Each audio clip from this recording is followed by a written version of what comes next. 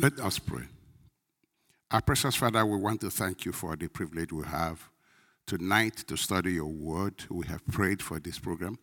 We thank you for answers. You will cause your word to come with power, with clarity, and it will penetrate every hearer. To you be all the glory. In Jesus' name we pray. Amen. So, we are still in prayer phase, and we are trying to catch up. We lost 2 weeks. There's a lot to share. But by the grace of God, we'll get there.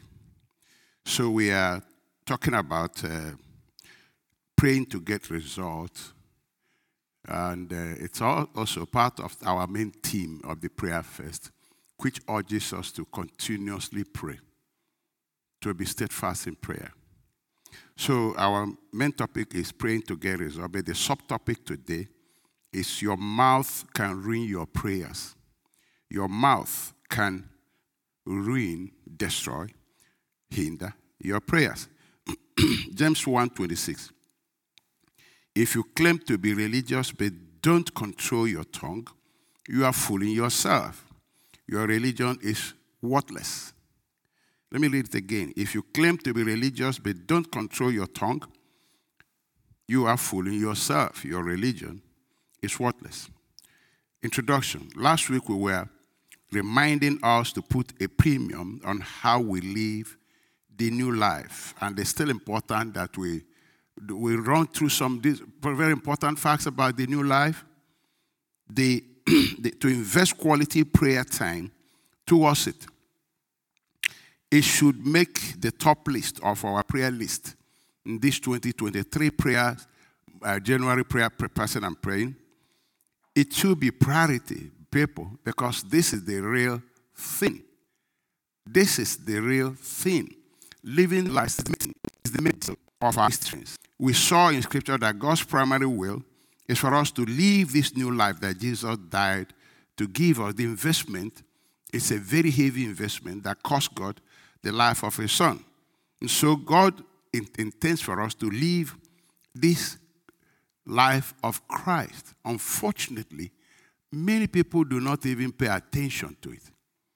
Many, we're so consumed with what we get from God. So consumed. It's become the culture that our responsibility towards God is lost. We live as if we have no responsibility at all. And the primary responsibility we have is to live this life that Jesus died to give us. It's very serious, costly investment that any Christian who does not focus on it, who lays it aside, is wasting something so costly. And number two, it will affect you in everything you do, your prayer, your marriage, your business. It will affect you in everything you do. It will. But we have not really given it attention. We seem to be satisfied. Oh, I'm born again. I'm not doing so badly. I don't see any scripture that says that too. God intends that we should live this life of Christ and live it in full. Somebody said to me, say, Pastor, I'm trying my best. I say, which scripture told you to try your best? There's nothing like that. There is nowhere God says try your best. As much as it's within your power, means that this power in you can do all things. You can do all things. You rely on the strength that Christ gives, not on you trying your best. So, we really have no other life. Let me run down some facts that we should know about the new life, so that if that will whet our appetite to start praying for ourselves. Because without investing prayer in this, we will not be able to maximize it. When you talk of something like patience and long-suffering, you will not be able to develop the kind of long-suffering and patience that can resist the devil when he attacks you over a long period of time. You will not be able. You succumb. You give in. You find reasons, say one thing or the other. So we really have no other life but that which Christ gave us. Do you have any other life?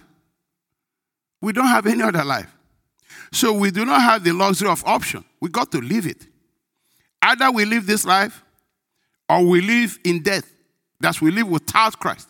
Either we live with Christ in union with him or we live without him, which is described as death. So we don't have any option, people. In 1 John 3:14, we know, what do we know? That we have passed from death to life. Why? Because we love the brethren. We live this life. It's love. It's love. God is love.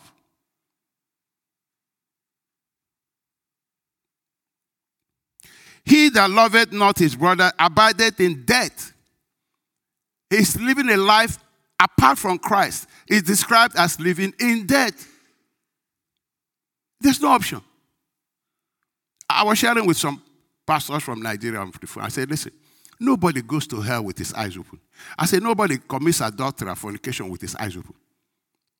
I said, because if you know that that is death, if you have a revelation that that thing is death, you run. You don't have to be preached. You don't need this sermon.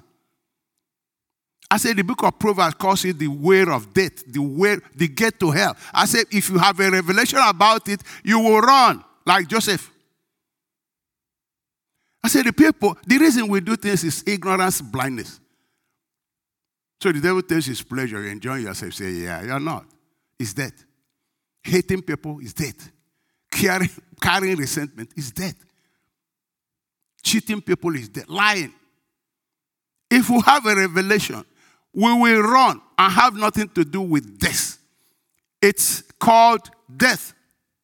There's no life in it. The Bible calls it dead works.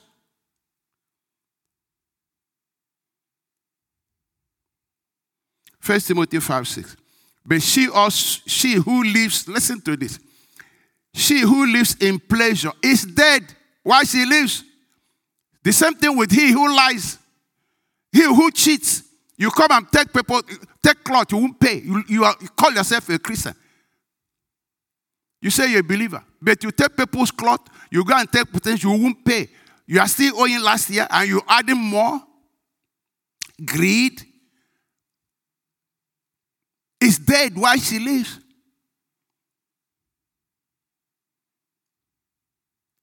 Why will it not affect your prayer life? If you are dead, come on. Why will it not affect everything you are doing? And so we resort, when it's not working, we resort to religion and ritual. Wake up 1 a.m., do this 4 times, do this. It's all product of complete ignorance. Because it's not working. If it's working, you don't need that.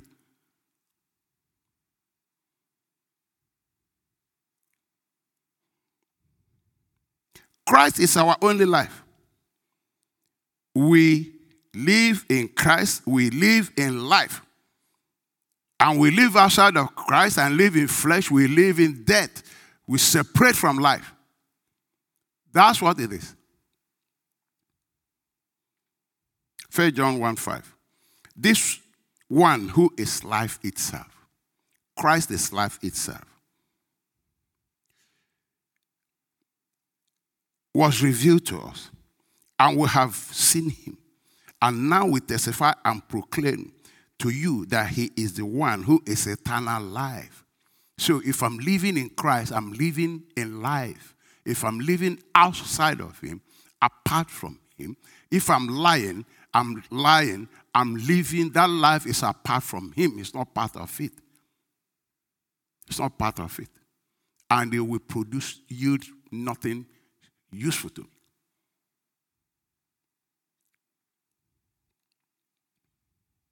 Colossians 3:4. When Christ, who is our life, brethren, can you see that? Christ is our life, shall appear. So we don't have any option except to live the life of Christ. That's why you need to make it number one in your prayer list.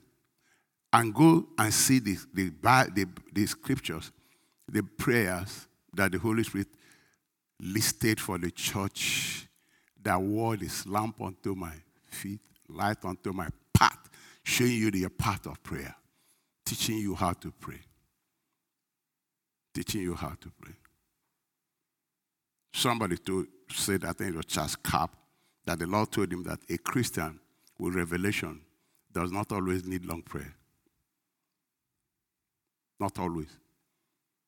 A Christian with revelation will hit the nail on the head and pray accurately and get result with faith. All you need to do is to go and check out Moses and his prayer. Tell me which one is lengthy.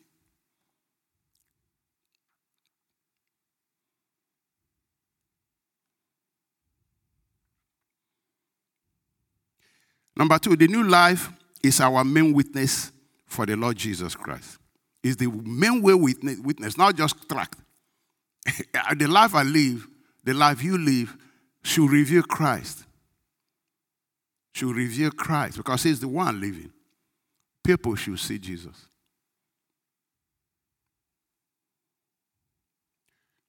Second Corinthians 3:3.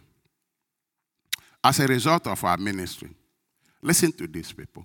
As a result of our ministry, you are living letters written by Christ, not with ink, but the Spirit of the living God, not carved onto stone tablets, but on the tablets of tender hearts. Verse 4. Continue. Verse 4.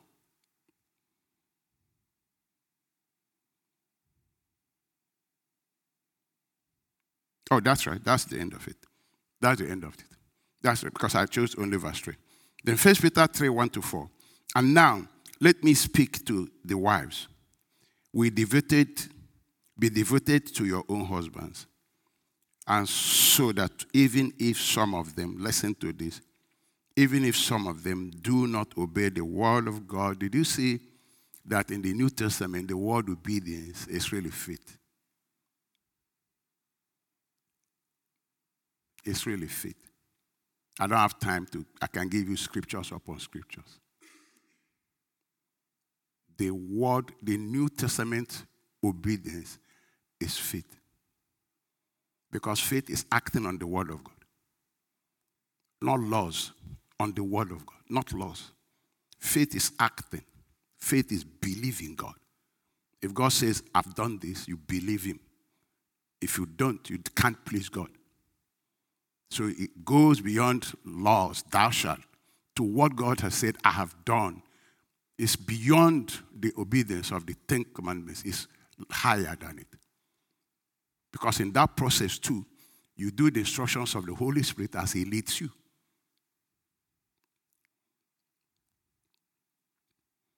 So he said, now, let me speak to you, to the wives. Be devoted to your own husbands, so that if some of them do not obey the word of God, your kind conduct, see how people are won. Major witness is Christ being revealed. Your kind conduct may win them over without you saying a thing. Are you serious? Sure. That's what God said. You don't have to say anything. You don't have to argue. You don't have to show you know Bible. You don't have to show anything. All they need to see is Jesus and follow him.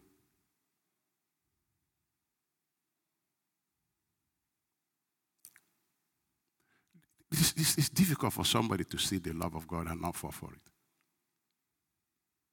Very difficult.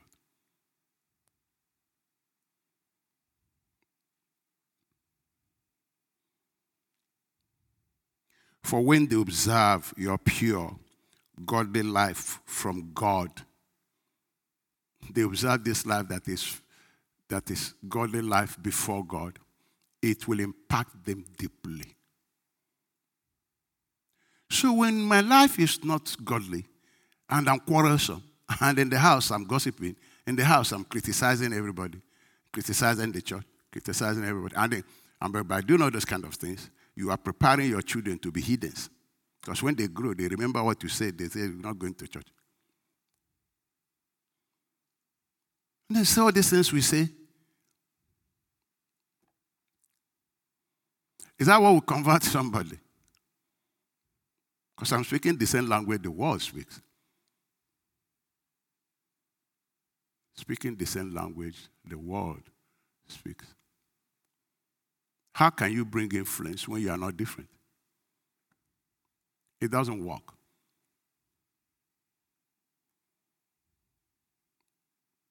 The new life is a weapon of light against darkness. I'm just saying all these things so that we stimulate our interest to begin to invest prayer time into God helping us to live this life of Christ. Because we need prayer for it. The new life is a weapon of light against darkness. The life of Christ is the light that shines in darkness and defeats it. It shines in darkness and defeats it. You know everything they did to Jesus. He still loved them. Say, Father, forgive them. They don't know what they're doing.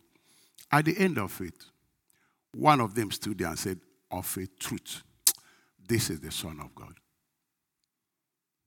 Of a truth, I've seen something I've never seen before. This man is the Son of God. In the picture in which he was at the time, there was nothing physically glorious that showed him like that. Except that this man saw beyond the physical and saw the purity of love, humility, submission. He saw it and said, this is not of this world. The Bible describes Christians who live this life. It said the world does not merit such people. The world does not merit them.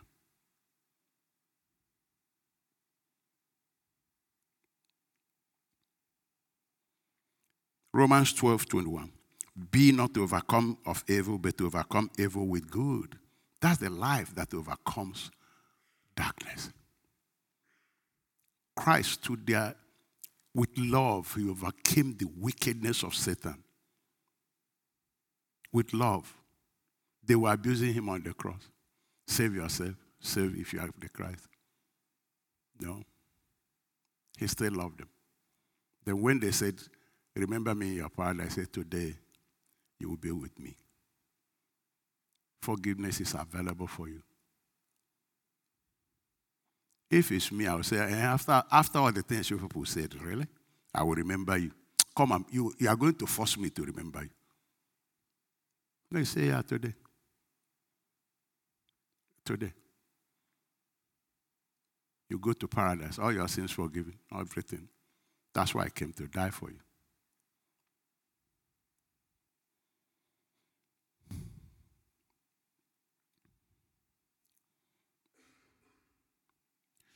And it makes us know Christ more and more. When God is giving us revelation as Christians, and we are investing it and producing, he gives us more. You don't get to know God more when we are careless with his revelation. When you're not interested in implementing them. It's not to load you up with information. He will not show you more. He will not show you more. And you go about with all this religious talk and things that just have no meaning. Revelation is very precious. Very, very precious. And God gives it to those who want it. He said, I don't give my pearls, my costly things to pigs. They'll trample upon it. That's why he was speaking in parables, speaking in what do you call it? I've forgotten what to call it. Allegories. He said because these people, in hearing they won't hear anything. Because they're not after knowing the truth. They're not here to know the truth. They're here to show for their self-righteousness. So he said it is hidden from them. They won't see anything. And he told them, say, if you don't believe I'm here, you are dying in your sins, all of you. He spoke in metaphors, spoke in allegories, spoke in parables, the mystery of the kingdom. He said to the disciples, it is given to you to know. Come, let me explain to you.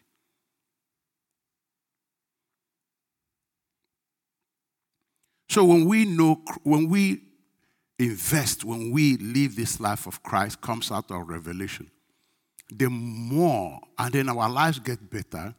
And number two, it establishes you and solidifies your stand that you will not backslide.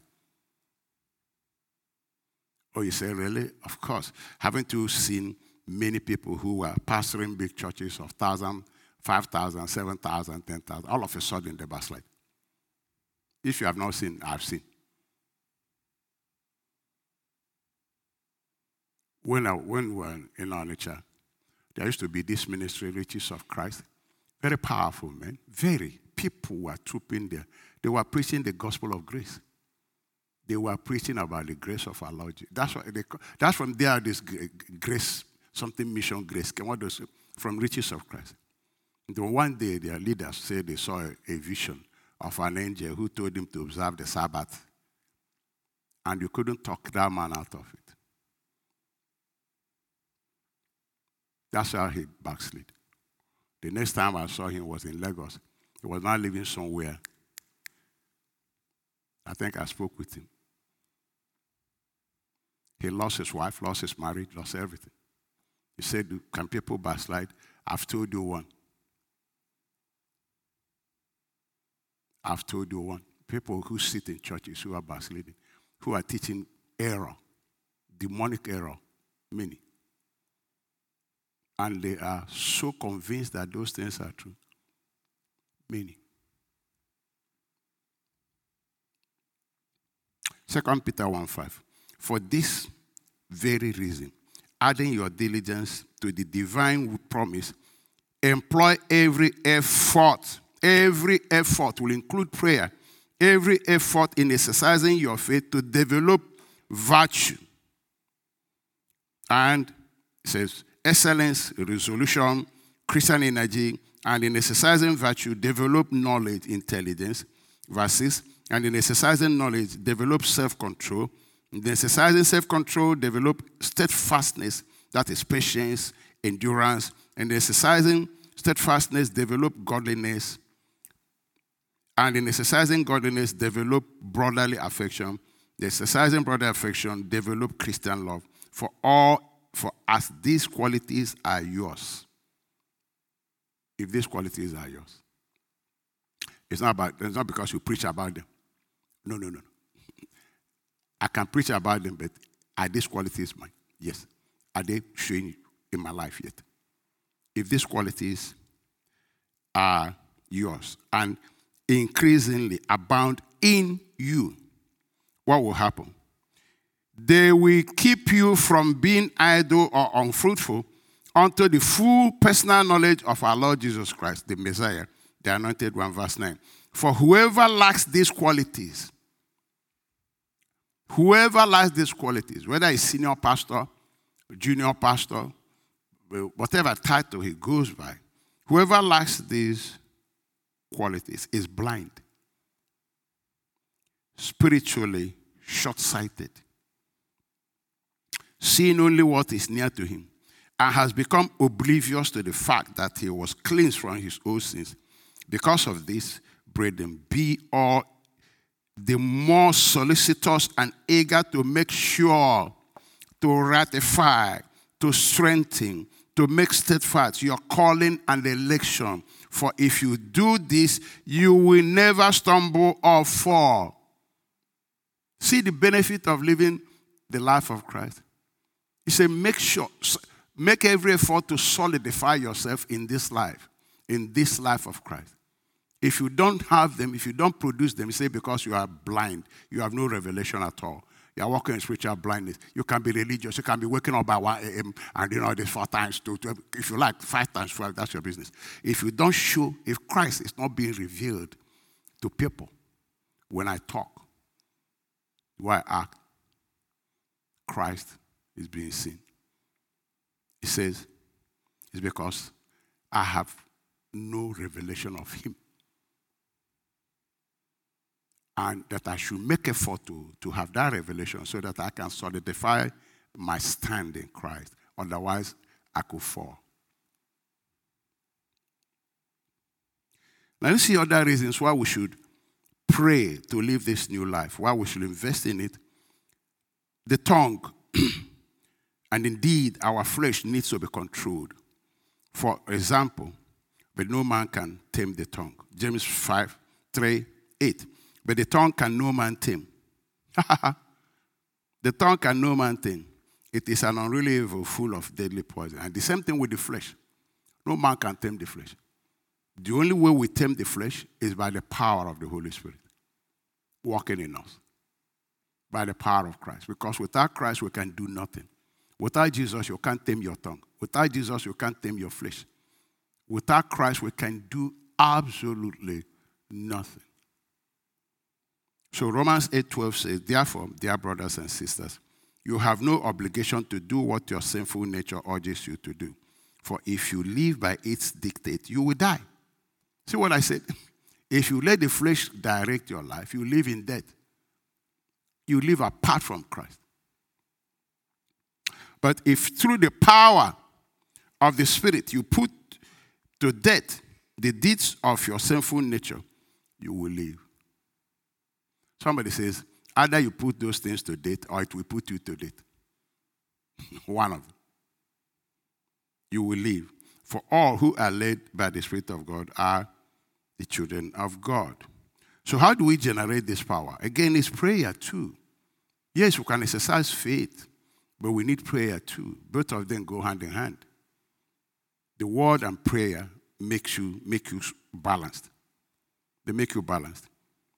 So in James 5:16, confess to one another, therefore, your faults, your slips, your false steps, your offenses, your sins, and pray also for one another that you may be healed and restored to a spiritual tone of mind and heart. The honest, heartfelt, continued, see that? Honest, heartfelt, continued prayer of a righteous man makes tremendous power available, dynamic in its working. So if I'm praying towards the direction, it makes power available, dynamic in its working. The power of God in me, God works with this power in us. It makes this power, it activates this power. And through the activation of this power, I'm able to put my tongue to control. I'm able to put my flesh to control. I'm able to live this life. I'm dominated by this life of Christ. It's like putting a generator on. Because God works according to the power that liveth in us. But we need prayer. We need prayer to make this power activated to work. So another reason that we need to pray towards living this life of Christ is so that the word of God will get into us. Psalm 119, verse 130, the entrance of thy word gives light. It gives understanding unto the simple. Now, a lot of people think that because they read Bible, it has entered. No, sir. Forget it. The thing is, because I preach it, it has entered. No. No. That you preach it does not guarantee it has entered. That even quote it does not guarantee. It could be in your mental realm. It could be in your brain. And you see a lot of people who don't even know God, who quote Bible. Look, before I got saved, I used to quote scriptures and argue with people. Man, I used to argue. And I would preach in church. And they would say, wow. If one man came to me and said, you're going to be a prophet too. He said, the way you preach, wow. But the word was not in me. He said, really? Sure. Listen, if it's in me, it will produce result. That's the only proof. If you put seed in the ground, it will come out. If there's no seed in that, if you like, talk about the seed, sing about it, nothing is coming out of the ground. The word has to enter, brethren. And that's where the real issue is. Because in our heart is a lot of things. Peter said that you do well to give heed to this word until it breaks through, pierces through. There is an until, my brothers and sisters. I study by the grace of God. I meditate, but I keep praying, Lord, cause this word to break into my heart. I just don't want to be a hearer only, talk, preach. I want it to penetrate my heart and live in me. Because that's the only time it will produce without your effort. Jesus said, if you put this seed in the ground, he said, you just wake up and see it growing. Because what will make it grow is inside of it. That word has everything. Everything. So the Bible says in Psalm 119, verse 130, the entrance of thy word giveth light. It giveth understanding unto the simple. There's something I sent to some people about one woman that, God saved and things. And I just wanted to hear if they saw something. And then, what I was looking for is the testimony the woman gave. He said, I've had these things before. But when I understood it, that was when it worked. And that's what the scripture says. He said, this gospel changes life. He said, but it started working in you people when you understood it. And he said, when Epaphras taught you this thing, that's when the word entered. That's why we need teaching. Preaching declares, teaching explains. That's why God put teachers in the church. Put preachers, put teachers to explain so that we'll have understanding. And when you read the scripture, it says, I give you pastors who will teach you the word. And they said, those who labor in the word, he said, those are the ones that are worthy of double honor. They labor in the word. Because that's the key thing, people. The main problem of the church, my people perish for ignorance. So the answer is knowledge. You cannot flourish spiritually in ignorance. It's not going to happen. Anything you are ignorant of, you will not excel there. If you don't know how to fly an airplane, you can't fly it. You don't know how to do surgery, you can't do it. You don't know how to drive a car, you can't drive it. Anything you are ignorant of, if you don't know how to be a husband, a good husband, you won't be a good one. You can be a husband, but a tyrannic one. You won't be the kind of husband that God has in mind when he made husband and wife. If you don't know how to be a good wife, you'll be one. What you don't know how to do, you will not excel in it. Ignorance is a terrible thing.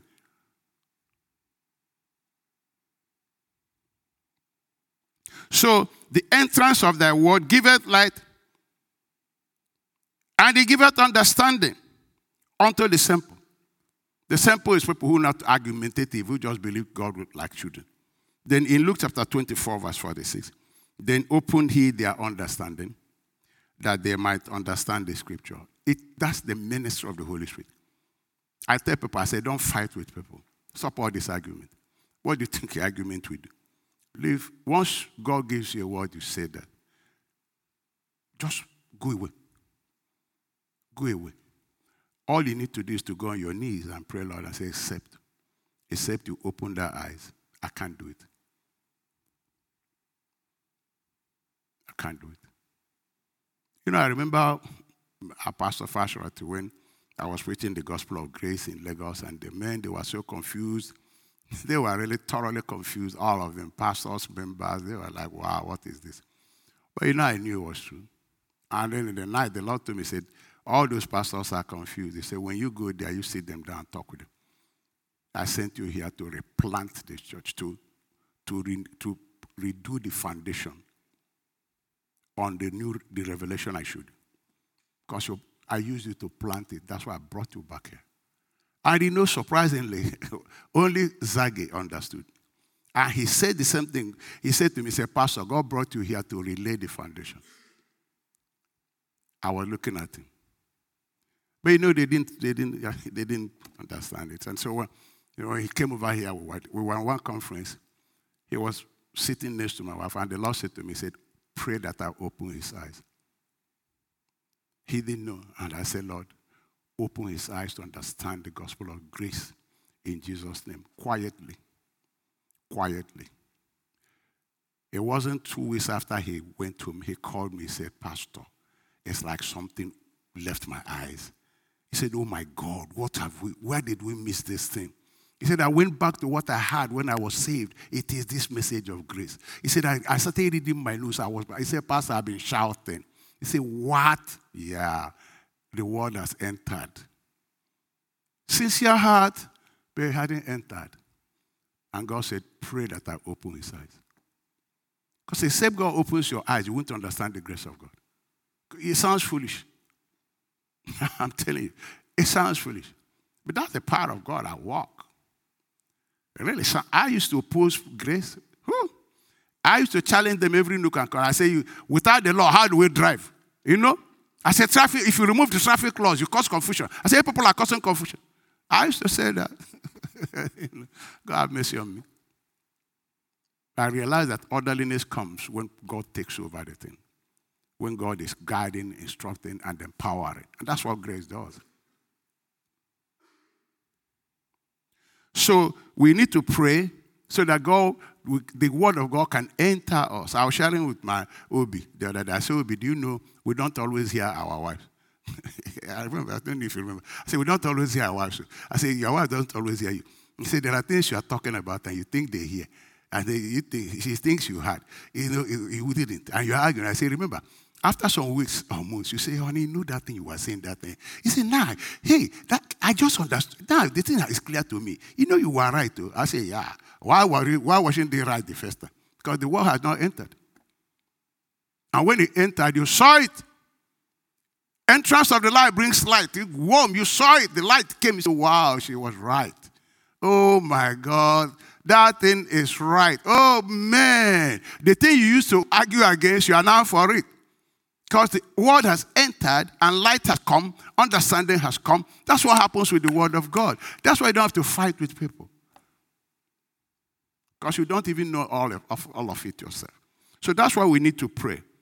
And by praying that our eyes will open, scriptures break through every barrier in our hearts. I put together a prayer that I said, it will help us, as starters. It's not even to be something to be done like that, ritualistically, no, but an idea where to start, to really pray for yourself from Scripture. No, I didn't write it from Scripture.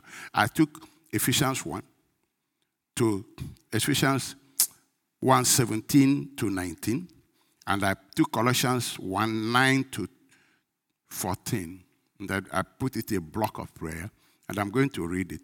I say, I pray that the God of our Lord Jesus Christ, the Father of glory, may give unto me, in which case I removed you, and I put me, the spirit of wisdom and revelation in the knowledge of him, my eyes of understanding being enlightened, that I may know what is the hope of his calling, and what the riches of the glory of his inheritance in the saints, and what is the exceeding greatness of his power to usward who believe, according to the working of his mighty power.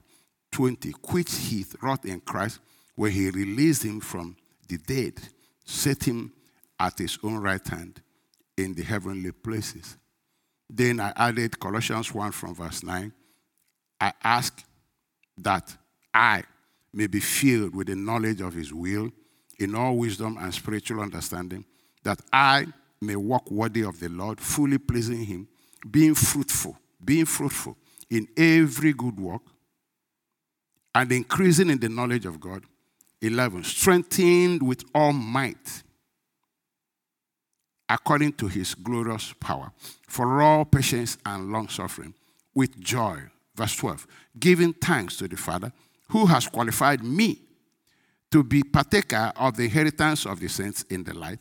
13, he has delivered me from the power of darkness and conveyed me into the kingdom of the Son of his love, in whom I have redemption through his blood and forgiveness of sins.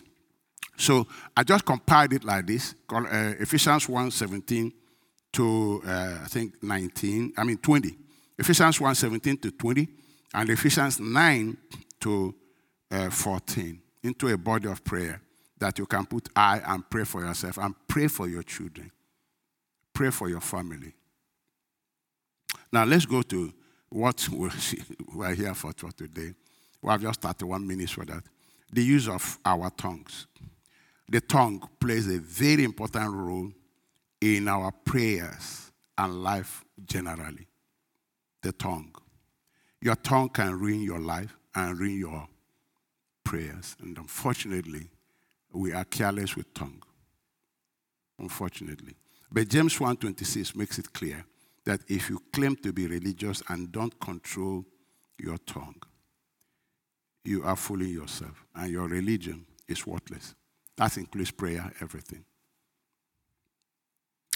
We eat the fruit of our words. We experience the consequences of it all. So you can't pray yourself. You can't be praying one thing and be saying another thing. If that thing you're saying is what you will experience. So in Proverbs chapter 18:21, the tongue can bring death or life. Those who love to talk will reap the consequences of it. Mark 11:22. Then Jesus said to his disciples, have faith in God. I tell you this truth. This is our Lord Jesus. You can say to this mountain, be thou lifted up and thrown into the sea, and it will happen. But you must really believe it will happen and have no doubt in your heart. I tell you, you can pray for anything in the same vein that even when you come to pray, you should believe that those things you are saying will come to happen. That's what Jesus is saying. So he said, I tell you, you can pray for anything at all. If you believe that you have received it, it will be yours. So the things we say, the things we keep mouthing out there, they produce for us. They do produce for us. They do. I remember somebody sharing about Kenneth Copeland. He said that he was driving an old car. He kept telling the wife, he said, this old thing will knock engine before this. Just talking this old thing will knock. And before long, the thing simply knocked engine. And the Lord said, you have gotten it. You've been saying it, now it's come.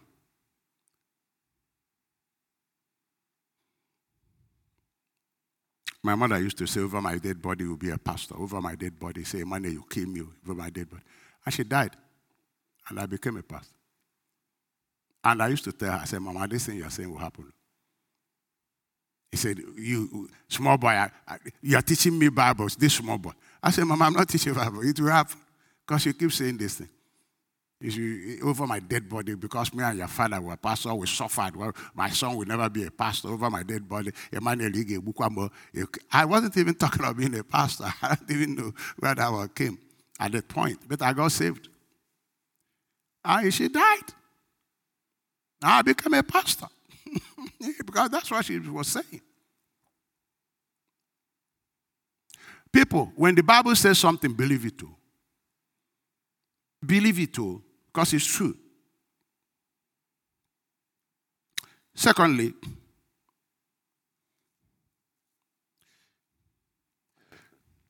the right use of tongues in prayer will help you tremendously when you pray. When you learn to control your tongue and say the things for which the tongue was given. My tongue was given, your tongue was given. That will show forth the praises of He that called us. His praise shall continually be in my mouth. You speak words of edification. You speak words of mercy, words of faith, as oracle of God. When you train your mouth like that, when you pray the same vein. And after you pray, you keep saying what God said. That's how you develop your faith. If you want to really develop faith, say what God says over and over and all the time.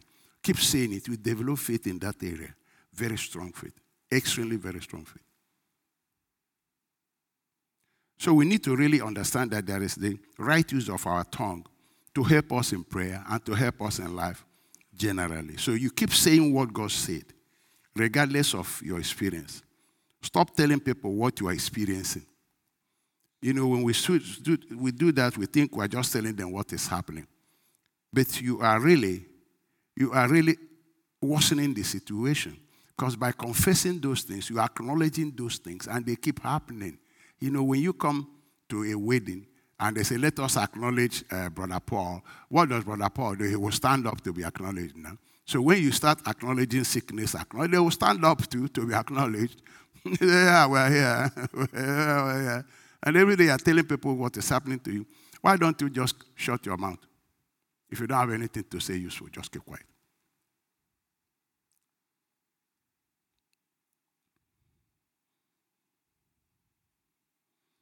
You're testifying to the work of the enemy. The Bible says we shall live and not die, so we testify to the works of God, not the works of the enemy. And when we give such testimony about the enemy, we're empowering him. We are really empowering him. I remember, was it Andrew Womack? I heard him give one testimony, how he was beaten by demons in the church. Physically beat him up. He ran out. And God said, you better go back there and deal with them because they'll follow you home. So he went back and then he dealt with them, and the Lord said, you know why they beat you? He said, no. He said, because all you're talking is about demons. You are just empowering them. You're just glorifying them. You are just testifying about them. In fact, actually, you are worshiping them by those things you are saying. He said, all you talk about is demon. So they beat you up. I don't know if I'm the only one who had that testimony from him. And from that day, he stopped. You can't be talking negative things, all in the name of telling people what is wrong with you. Okay, you've said enough, now stop. Everybody that comes to you, talk, this, everybody.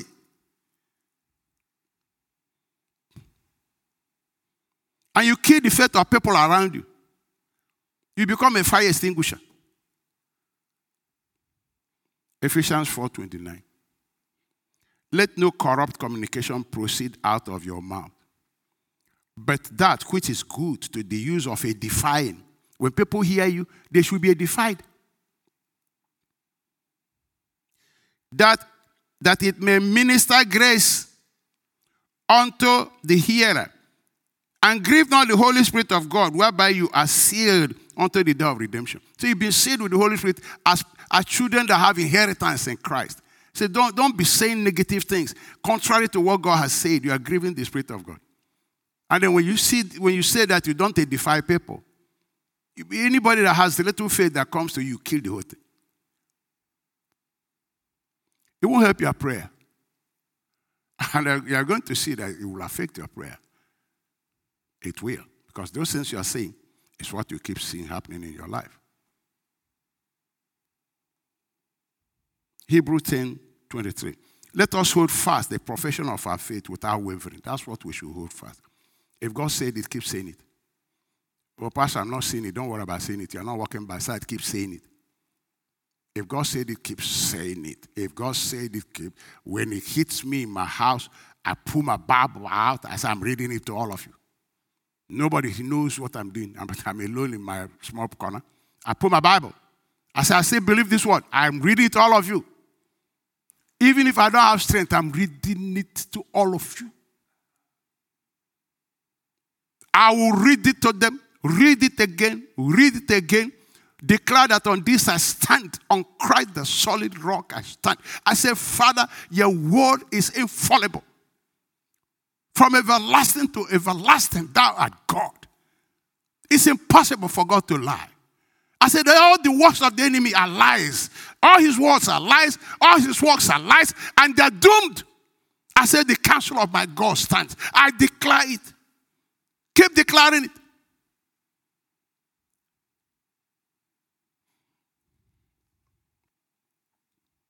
If you ever come near me and caught me telling negative stories, come and tell me after this.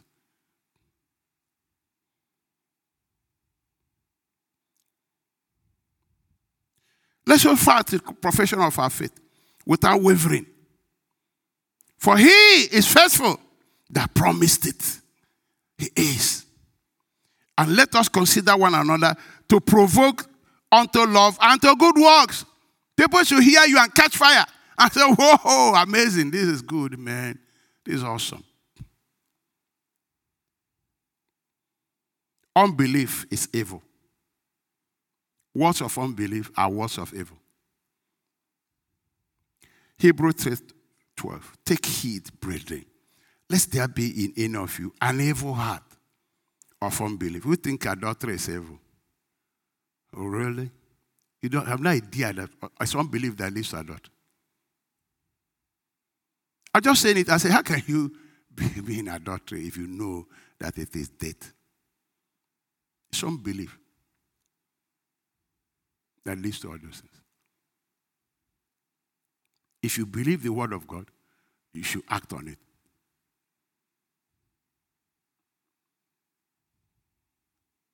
Take heed, brethren, lest there be in any of you an evil heart of unbelief, in departing from the living God. Unbelief separates you from fellowship with God because you don't agree with him. And two can work together except they agree. It's a dangerous thing, spiritually dangerous, unbelief. Now, speaking words of unbelief is evil. It's evil.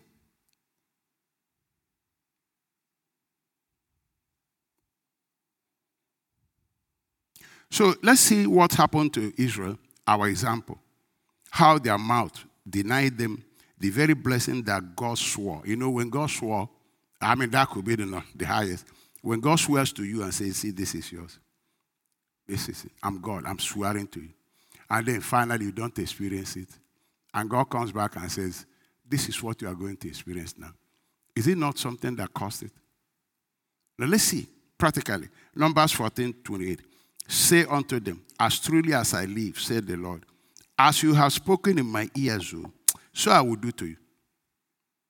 As you've spoken in my ears, so I will do to you. Your carcasses shall fall in this wilderness, and all that were numbered of you, according to your whole number, from 20 years old and upwards, which have murmured against me, complained. You say, Pastor, I don't murmur, but you complain.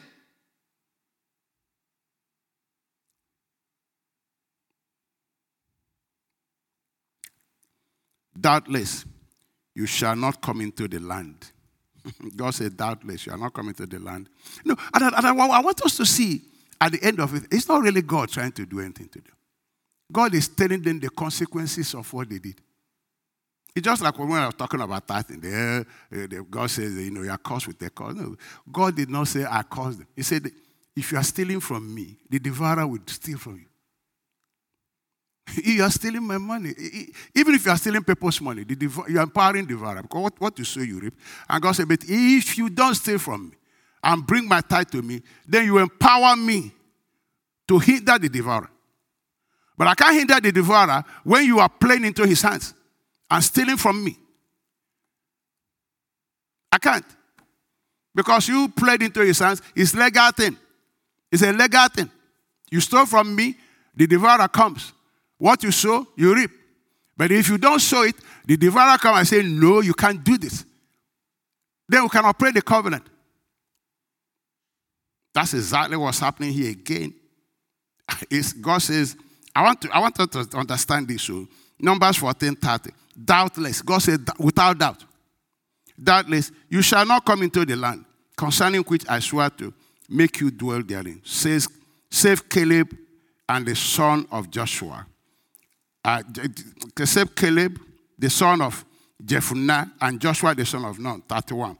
But your little ones, which you say should be a prey, they will bring in. You said even these little ones are going to be a prey, that I brought you here to destroy you and your children. He said those ones who say that they will be a prey, they will I bring in, and they shall know the land which you have despised. Because they despise the blessing of God, says it's not working. This is not, forget it.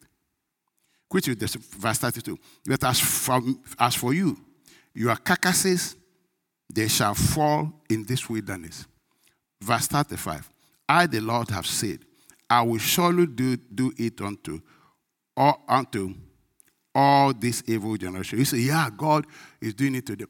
Don't worry, when we finish reading, you see that God is telling them the consequence of what they said. Because he said, as you have spoken, I am bound to act. It's your word, not me. Your word brought this about. So in verse 35, I, the Lord, said, I will surely do it unto all this evil congregation that are gathered together against me.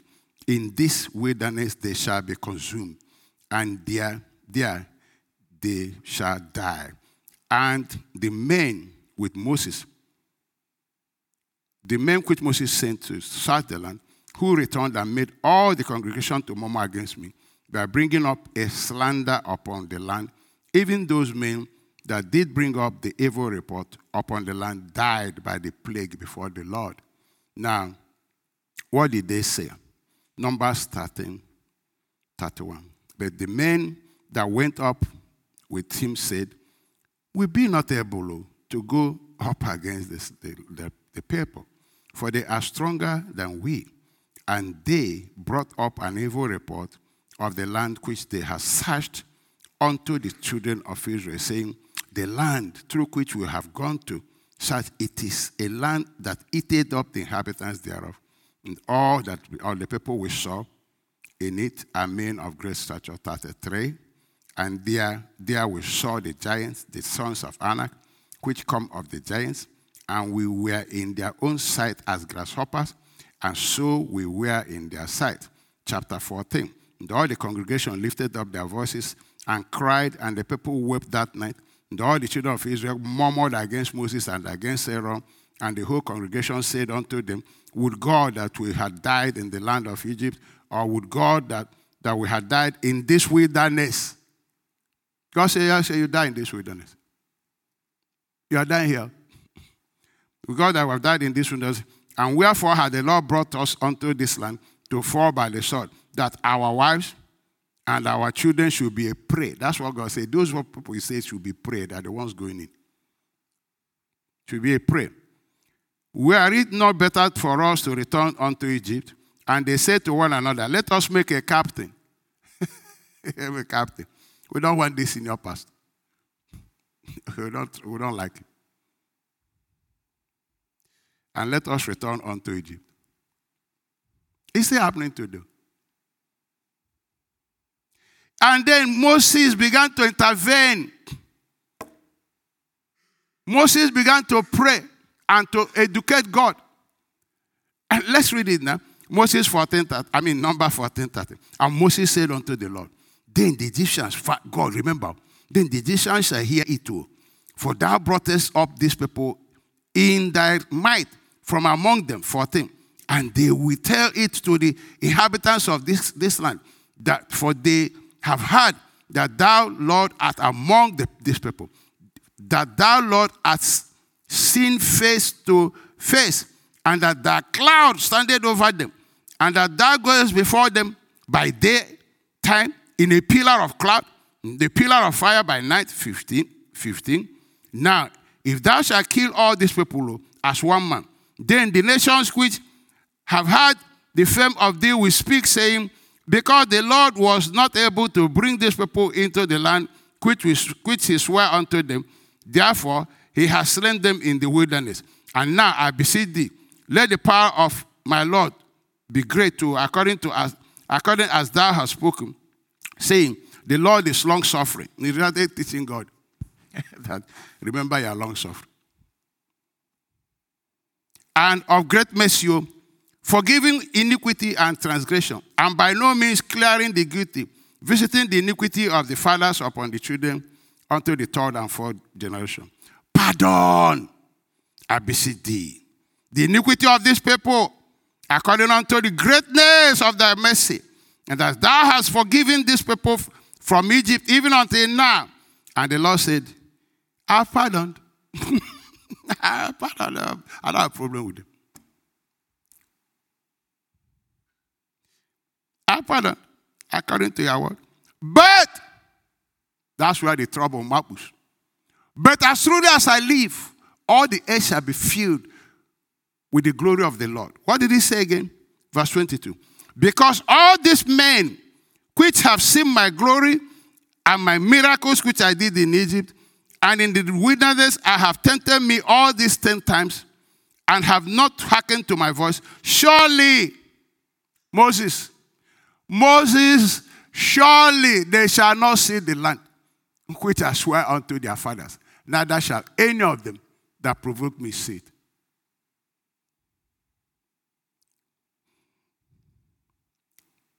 But, verse 24, but my servant Caleb, because he had another spirit with him, the spirit of faith, and have followed me fully, him will I bring into the land whereunto he went, and his seed shall possess it. Now, what's the difference? It's because what they said. It's just simply because of what they said. God said, what you say is what they are going to have. That law is a law. You eat the fruit of it, I pardon you, but you eat the fruit of what you said. Pardon, no, it's not me, it's what you said. I'm praying that we'll learn from this thing. They were snared by the words of their mouth. Proverbs 6:2. You are snared with the words of your lips. You are caught by the speech of your mouth. Now let's see a positive example of tongue, use of tongue, by Paul. Acts chapter 27, verse 18. The next day, as gale force winds continued to batter the ship, the crew began throwing the cargo overboard. The following day, they even took some of the ship's gear and threw it overboard. 20. The terrible storm raged for many days. Storms can rage in our lives for many days, can rage for months. Perhaps they don't think it's surprised when these things happen. Rage for many days, blotting out the sun and the stars until the last hope was gone. Think of it, people. Verse 21, no one had eaten for a long time. Finally, Paul called the crew together and said, men, you should have listened to me in the first place and not left Crete. You would have avoided all this damage and loss. 22, but take courage. None of you will lose your lives, even though the ship will go down. For last night, an angel of the Lord, to whom I belong and whom I serve. Do you know you belong to Jesus? I am glad I belong to you. We sing it now.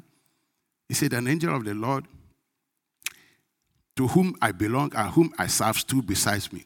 And he said, don't be afraid, Paul, for you will surely stand trial before Caesar.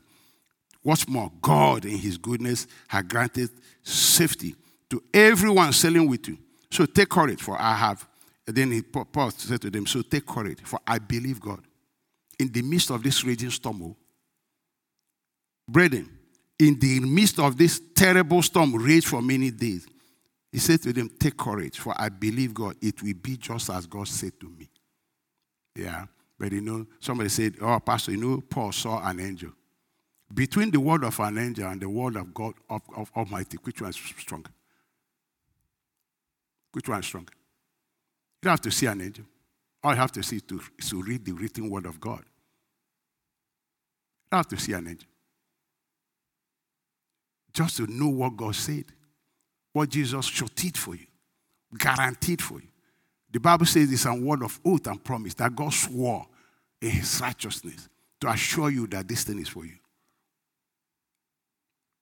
In Hebrews chapter 2, he said, therefore, we ought to give the more earnest heed to the things which we have heard, lest at any time we should let them slip. For if the words spoken by angels were steadfast, every transgression and disobedience received a just recompense of reward. How shall we escape if we neglect so great salvation, which at first began to be spoken by the Lord and was confirmed to us by them that heard him? How can we, comparing the words of an angel and the one spoken by the Lord, the words of salvation, assuring you all your benefits in Christ? How can you? If Paul stood because of an angel in a raging storm and said, I believe it shall be even as he said, why can't I stand and say, I believe even as the Lord has said to me?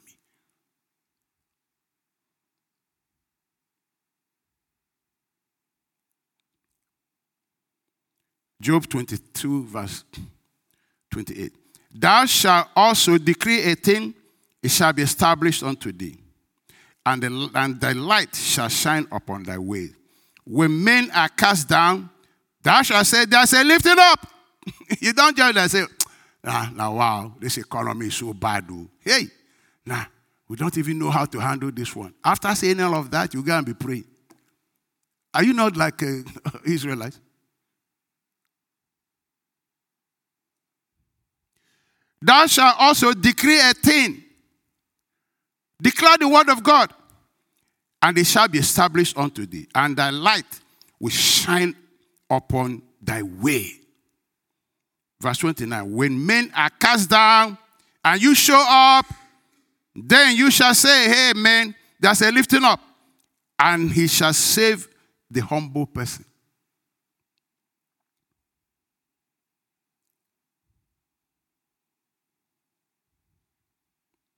Numbers 4:10-3. And wherefore had the Lord brought us into this land to fall by the sword, that our wives and our children shall be prey? Were it not better for us to return to Egypt? And they said one to another, let us make a captain, let us return into Egypt. Then Moses and Aaron fell on their faces before all the assembly of the congregation of the children of Israel.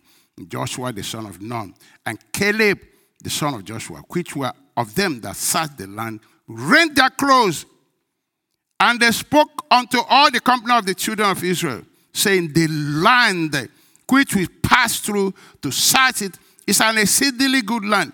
If the Lord delight in us, then he will bring us into this land and give it to us, a land which floweth with milk and honey. That's saying what God said. Verse 9. Only rebel not against the Lord. See, unbelief is rebellion. Saying, I don't agree with God. I don't agree with you, God. Only rebel not against the Lord, neither fear ye the people of the land. For they are bread to us.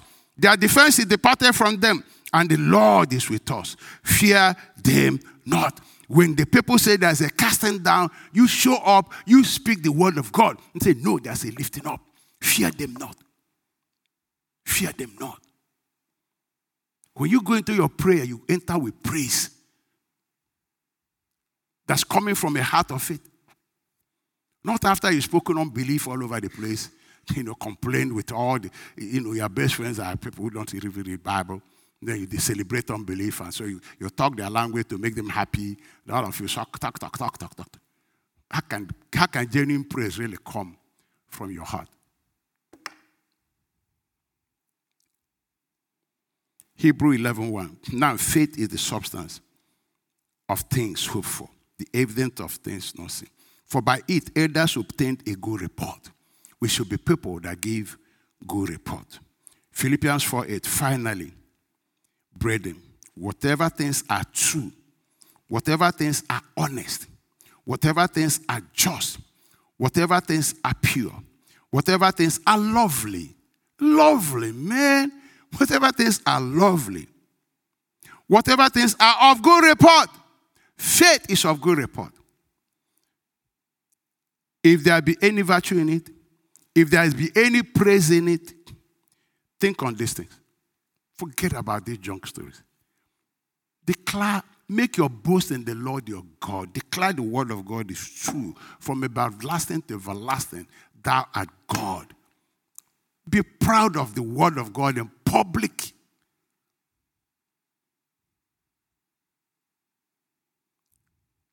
And when prayer of faith is impossible to pray, it's when you've been yapping all these negative things.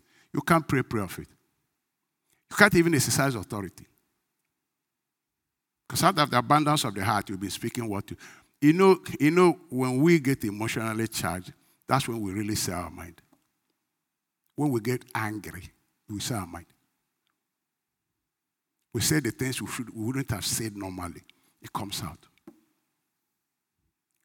When we get fearful, when we come under this powerful emotional environment, what we shouldn't have said normally start coming out.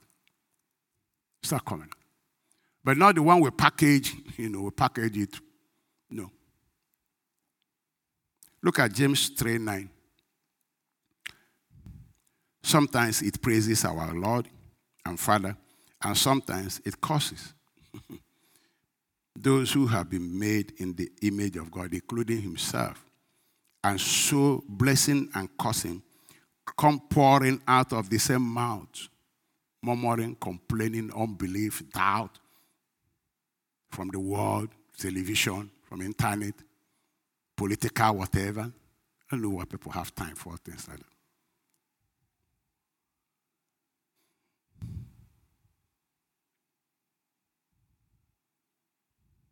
Blessing and cursing come pouring out of the same mouth. Surely, my brothers and sisters, this is not right. Does a spring of water bubble out with both fresh water and bitter water? How can you pray prayer of faith? You say, can you bring out faith and doubt on your mouth? You say this, you say blessing, you say curse, you say blessing, you say unbelief, say blessing, you say this. That's why James said you're unstable in all your ways. Very unstable. You say this, you're neither here or there.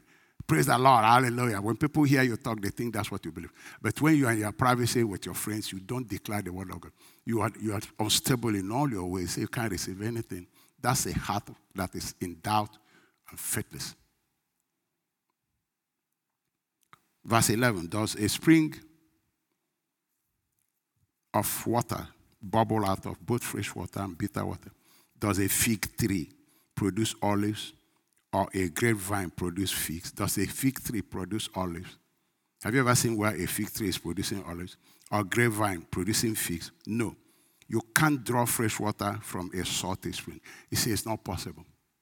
You see why our prayers don't work? We're not found. Why God gave us mouth is to show forth the praises of He that called us. His praise shall continually be in my mouth. Let all things that have praise, have breath, praise the Lord. And He said, let everything that's within me praise the Lord. In all things, give thanks, for this is the will of God concerning you. So let me end with James 1:26, where we started, to remind us of that. If you claim to be religious but don't control your tongue, you are fooling yourself. Your religion is worthless. But we can control our tongue when we begin to pray these prayers that help us take control of our flesh. Because by the power of the Holy Spirit, you put to death all the works of the flesh. It involves prayer to generate this power. It involves studying the scripture to have revelation, so that you can now walk in the will of God. For by strength shall no man prevail. Let us pray.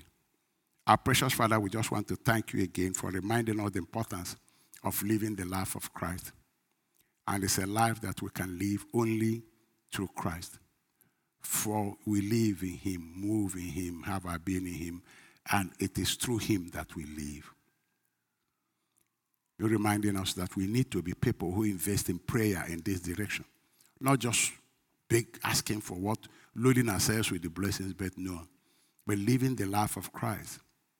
Quit now really in positions to even enjoy the blessings effortlessly. Thank you, Lord God of mercy. This is awesome. We know that it will bear fruit in people. We know that it will produce. For you do not speak in vain. Thank you, precious Father. In Jesus' name we pray. Amen.